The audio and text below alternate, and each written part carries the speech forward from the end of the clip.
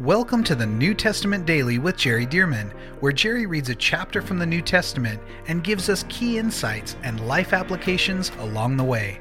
For more information about the Solid Life Journal and reading plans, visit solidlives.com. And now, let's get into today's reading.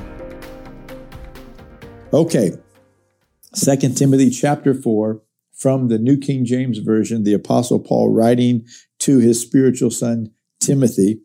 And he starts off in chapter 4 saying, I charge you therefore.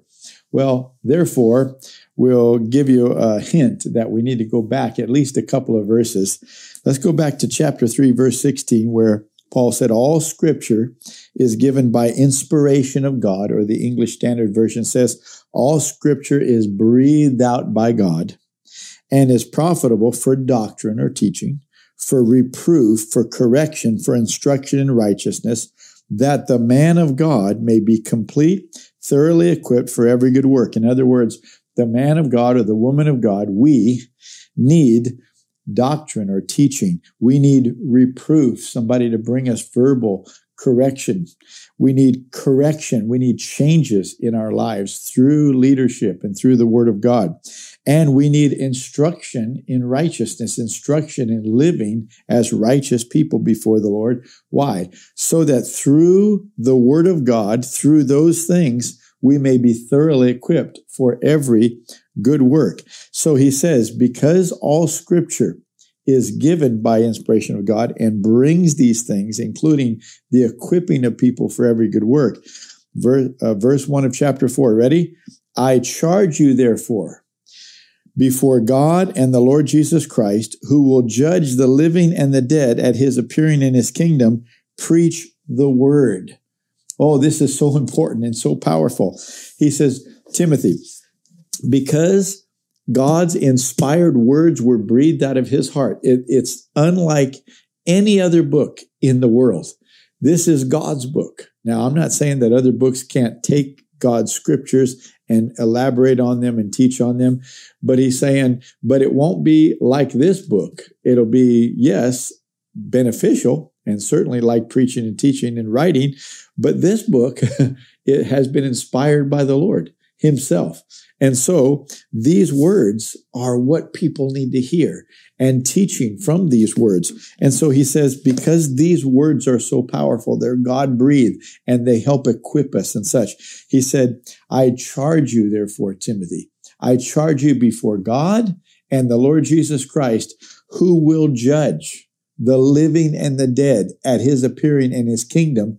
Preach the word, because these words are more powerful than your words or my words or anybody else's words. I charge you, Timothy, before God and the Lord Jesus, who will judge you and everybody else. I charge you to preach the word. Oh, I tell you, this sunk deep into me many years ago, and the Lord taught me, preach the word. Don't just look for scriptures to support what you want to say to people. No. Your job is to preach and teach the Word of God, which, by the way, this is part of why the BFAM Training Center exists, to help people who are called to teach the Word to learn to study the Word properly and to teach it properly. But notice again, he says this. He says, I charge you, preach the Word of God. Now, notice he didn't say preach about the Word of God. Notice he didn't say preach from the Word of God. And notice he didn't say preach a message and use the Word of God to support it. No, the Word of God is the message. These are the messages that God gave us. Preach these, Timothy. Take God's words, his messages, and proclaim them. Preach them. So notice it says, preach the word. Be ready in season and out of season. Be ready to preach the word anytime. Good times, bad times, in season, out of season. And notice he goes on to say, convince.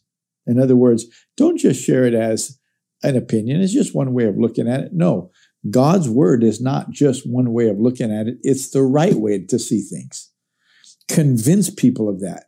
Convince, rebuke, exhort with all long suffering and teaching. So yes, preach it, proclaim it, but also teach it.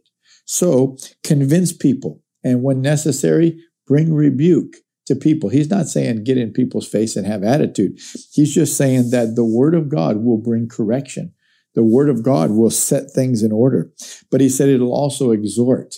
He said, use the word of God to exhort, to encourage people with all long-suffering patience, long-suffering and teaching. Explain it to them. Use the word of God to explain to them how things function, how things work. Verse 3, for the time will come when they will not endure sound doctrine. Talking about people in the body of Christ, talking about people you're trying to preach to and teach. They will not endure sound doctrine or sound teaching, but according to their own desires, because they have itching ears, they will heap up for themselves teachers. Now think about this a moment. He says, according to their own desires. In other words, they don't just want to hear teaching of the word of God on any subject. They have certain things that they want.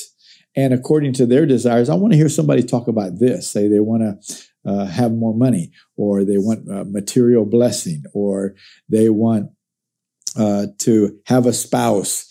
And so I just want to hear about that. In other words, things that benefit them according to their own desires, he says, because they have itching ears, they will heap up for themselves teachers. Now, isn't this an interesting phrase? Heap up for themselves teachers. Heap up for themselves teachers. Well, boy, I've never seen a day like today where this is happening, where people can just, according to their own desires, they can just go to this podcast and that podcast. They can go to this YouTube channel and that YouTube channel, and they can just decide, I like this, I don't like that. So they're, in other words, they don't have to eat healthy food from the scriptures, healthy spiritual food. They eat what they want. They eat what tastes good.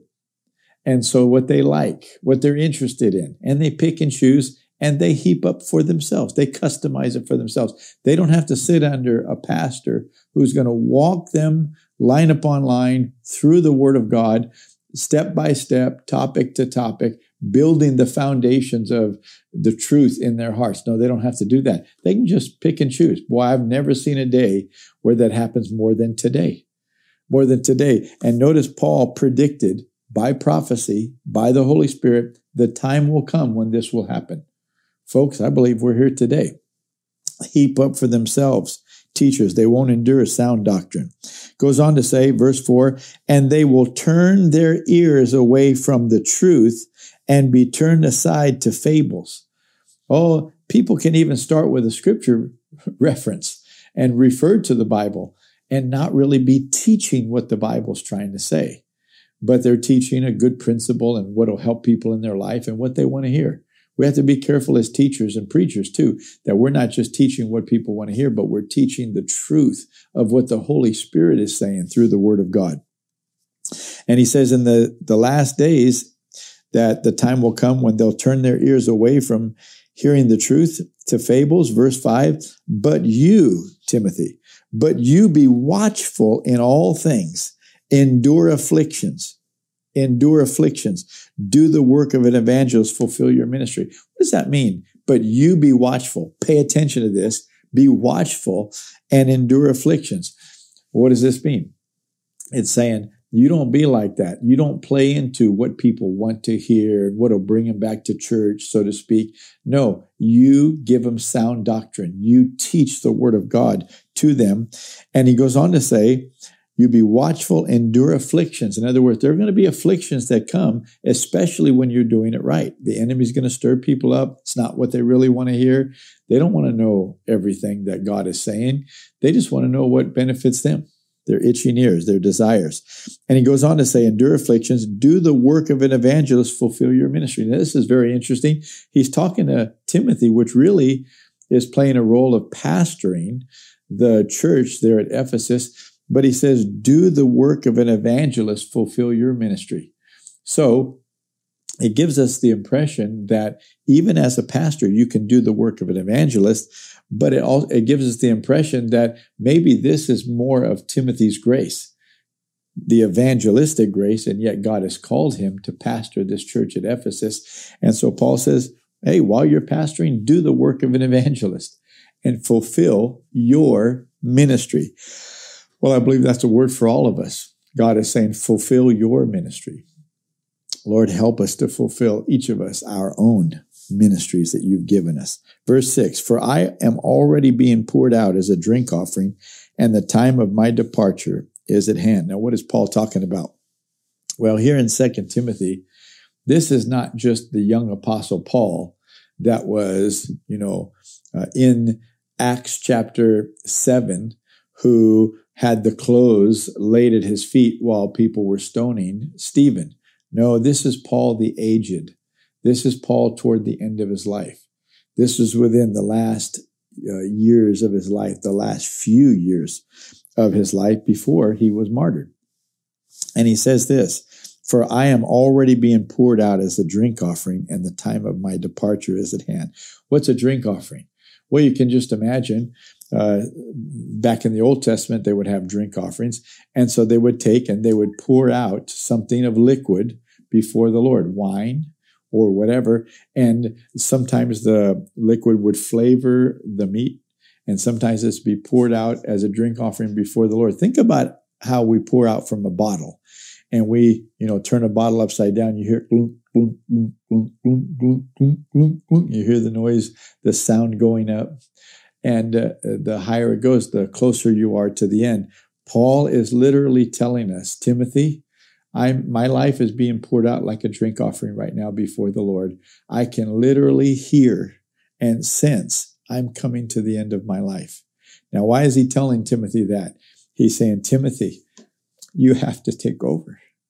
You have to do these things. You have to endure afflictions. You have to do the work of an evangelist. You have to fulfill your ministry. Why?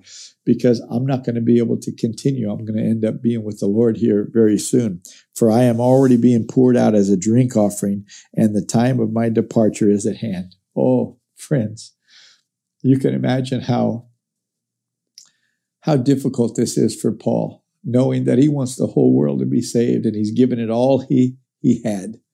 But he's in prison, and he's coming toward the end of his life, and he's reaching out to Timothy, saying, Timothy, fulfill your ministry. He does the same thing to all the Ephesians in the book of Ephesians, the 4th chapter, and he says, I, therefore, the prisoner of the Lord, beseech you to walk worthy of the calling with which you were called. And he's asking all the Ephesians, come on, everybody, take the baton. Through the bars, as it were, of prison, take the baton and you guys run with it, because my life is coming to an end very shortly. You can hear the emotion, feel the passion in Paul's voice here. Verse 6, for I'm already being poured out as a drink offering, and the time of my departure is at hand, departure to heaven. Verse 7, I have fought the good fight. I have finished the race. I have kept the faith. Finally, there is laid up for me the crown of righteousness, which the Lord, the righteous judge, will give to me on that day, capital D in the New King James, the day of the Lord, the second coming of Jesus. And not to me only, but also to all who have loved his appearing. May we all love his appearing. So notice he said, I fought the good fight. I have finished the race. I have kept the faith. He really is at the end. We don't know exactly how close, but he really feels like I've done it. I've finished my race. I've kept the faith. Well, what is that? Throughout your life, the pressure from this world's philosophies, and from the demonic activity, the pressure is to get us to depart somehow from the faith and to not be saved. But Paul said, I've kept it. I've kept faith in God's word. I've kept faith in the truth of the gospel. I have fought the good fight to keep this faith and to do the will of God in my life. I've finished the race. Oh, may we all come to that. May we all fight the good fight, finish the race, and may we all be able to say, I kept the faith. I kept my faith in Jesus, my purity before the Lord, to honor him and to serve him and to finish out our lives. And so he says, because of that, there's laid up for me a crown of righteousness, which the Lord, Jesus, the righteous judge, will give me on that day. And not only me, but all who have loved is appearing. Verse 9, be diligent to come to me quickly. Now he gets very practical. Timothy, be diligent to come to me quickly. Even though you're pastoring in Ephesus, hey, come to me quickly. For Demas has forsaken me, having loved this present world, and has departed for Thessalonica. Notice, he is naming names, and he's saying just what I told you, that people will get distracted. He said, Demas has been distracted, and he left me. He left me here by myself, so to speak, and he departed for he has loved the things of this present world. Now, Demas may disagree with him, but we know from Paul writing by the Holy Spirit that this is accurate, that this is from the Spirit of God.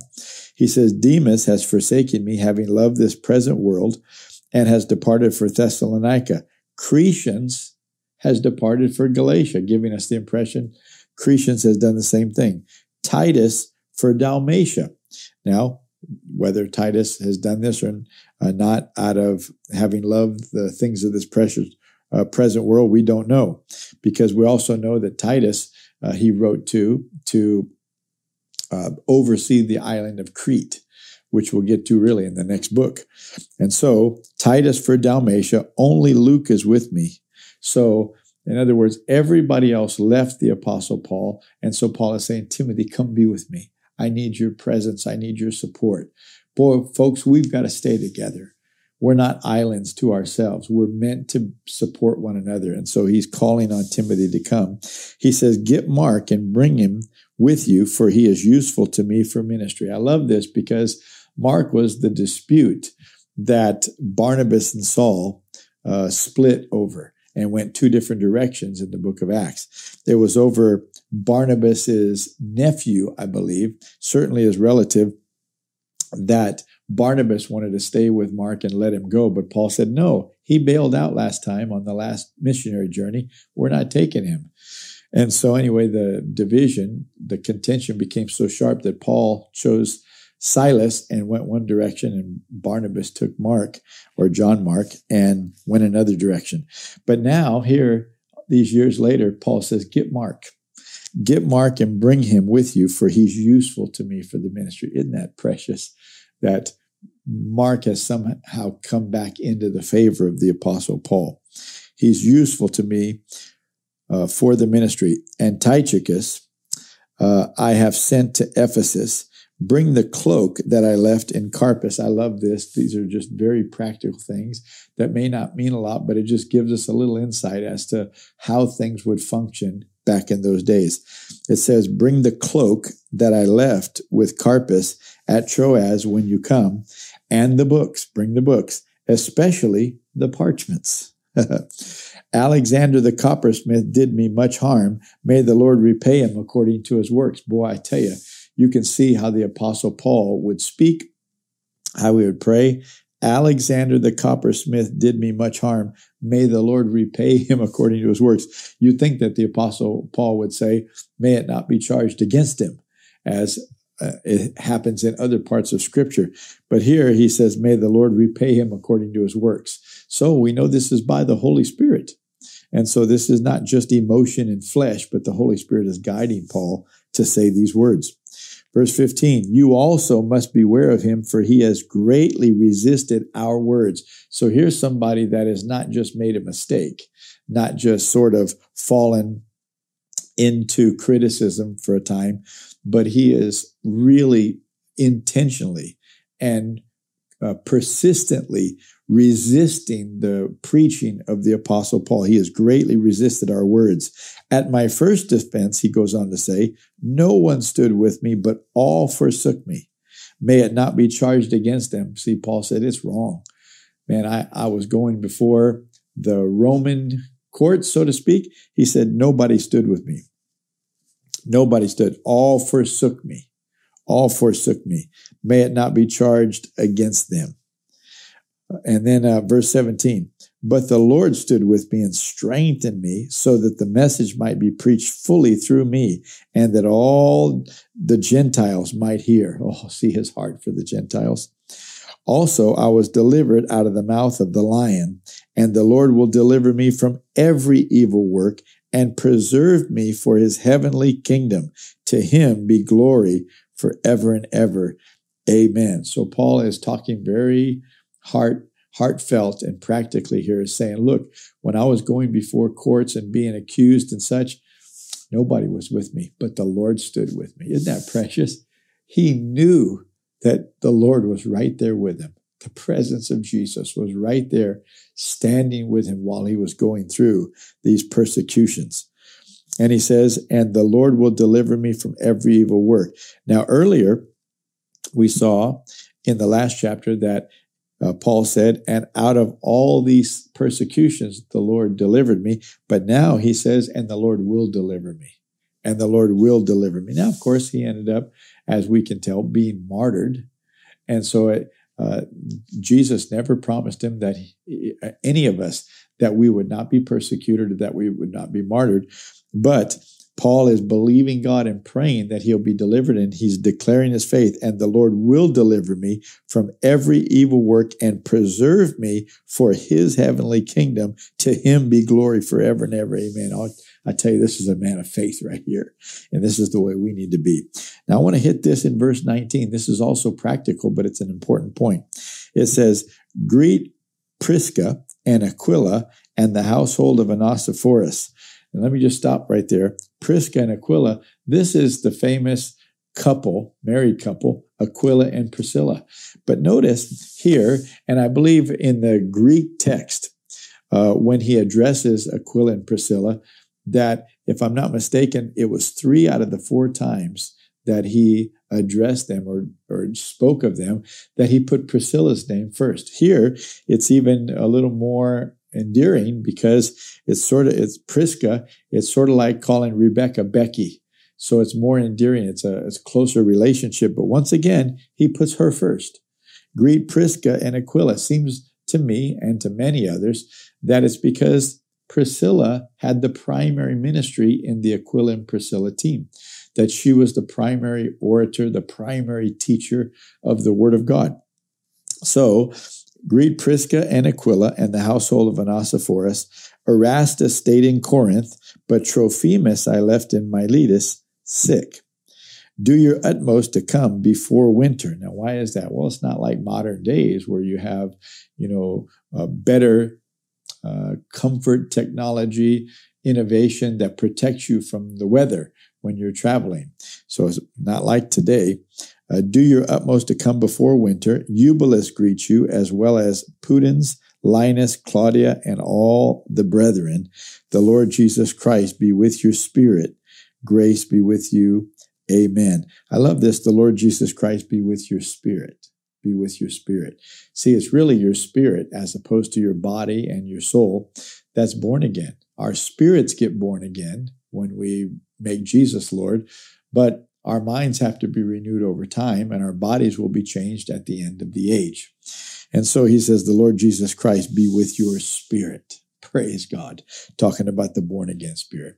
Well, I've enjoyed this little precious book. Lord, we pray that you'd work these things out in us. Help us to preach the Word of God, teach the Word of God. Help us to run this race and fulfill it. Fight the good fight. Finish our course in Jesus' name. Help us to be diligent to do these things that you've called us to do. In Jesus' name, amen. Thank you for joining us for the New Testament Daily with Jerry Dirmann. And thank you to those of you who have partnered with Solid Lives to help get this daily podcast and other resources like it to thousands of people around the world. If you would like to partner with Solid Lives, visit solidlives.com/give. To find out more about the ministry of Solid Lives, how you can be a part of this church planting and disciple-making movement, or for more great teachings and resources by Jerry, visit solidlives.com. We also want to invite you to check out Jerry's other podcast called The Jerry Dirmann Podcast. Here, Jerry shares with us at least weekly from God's Word, challenging us and equipping us to fulfill the amazing plan that God has for our lives. You can find links to this podcast as well as Jerry's YouTube channel online at solidlives.com. Thank you again so much for joining us, and we'll see you right here tomorrow as we jump into the New Testament Daily with Jerry Dirmann.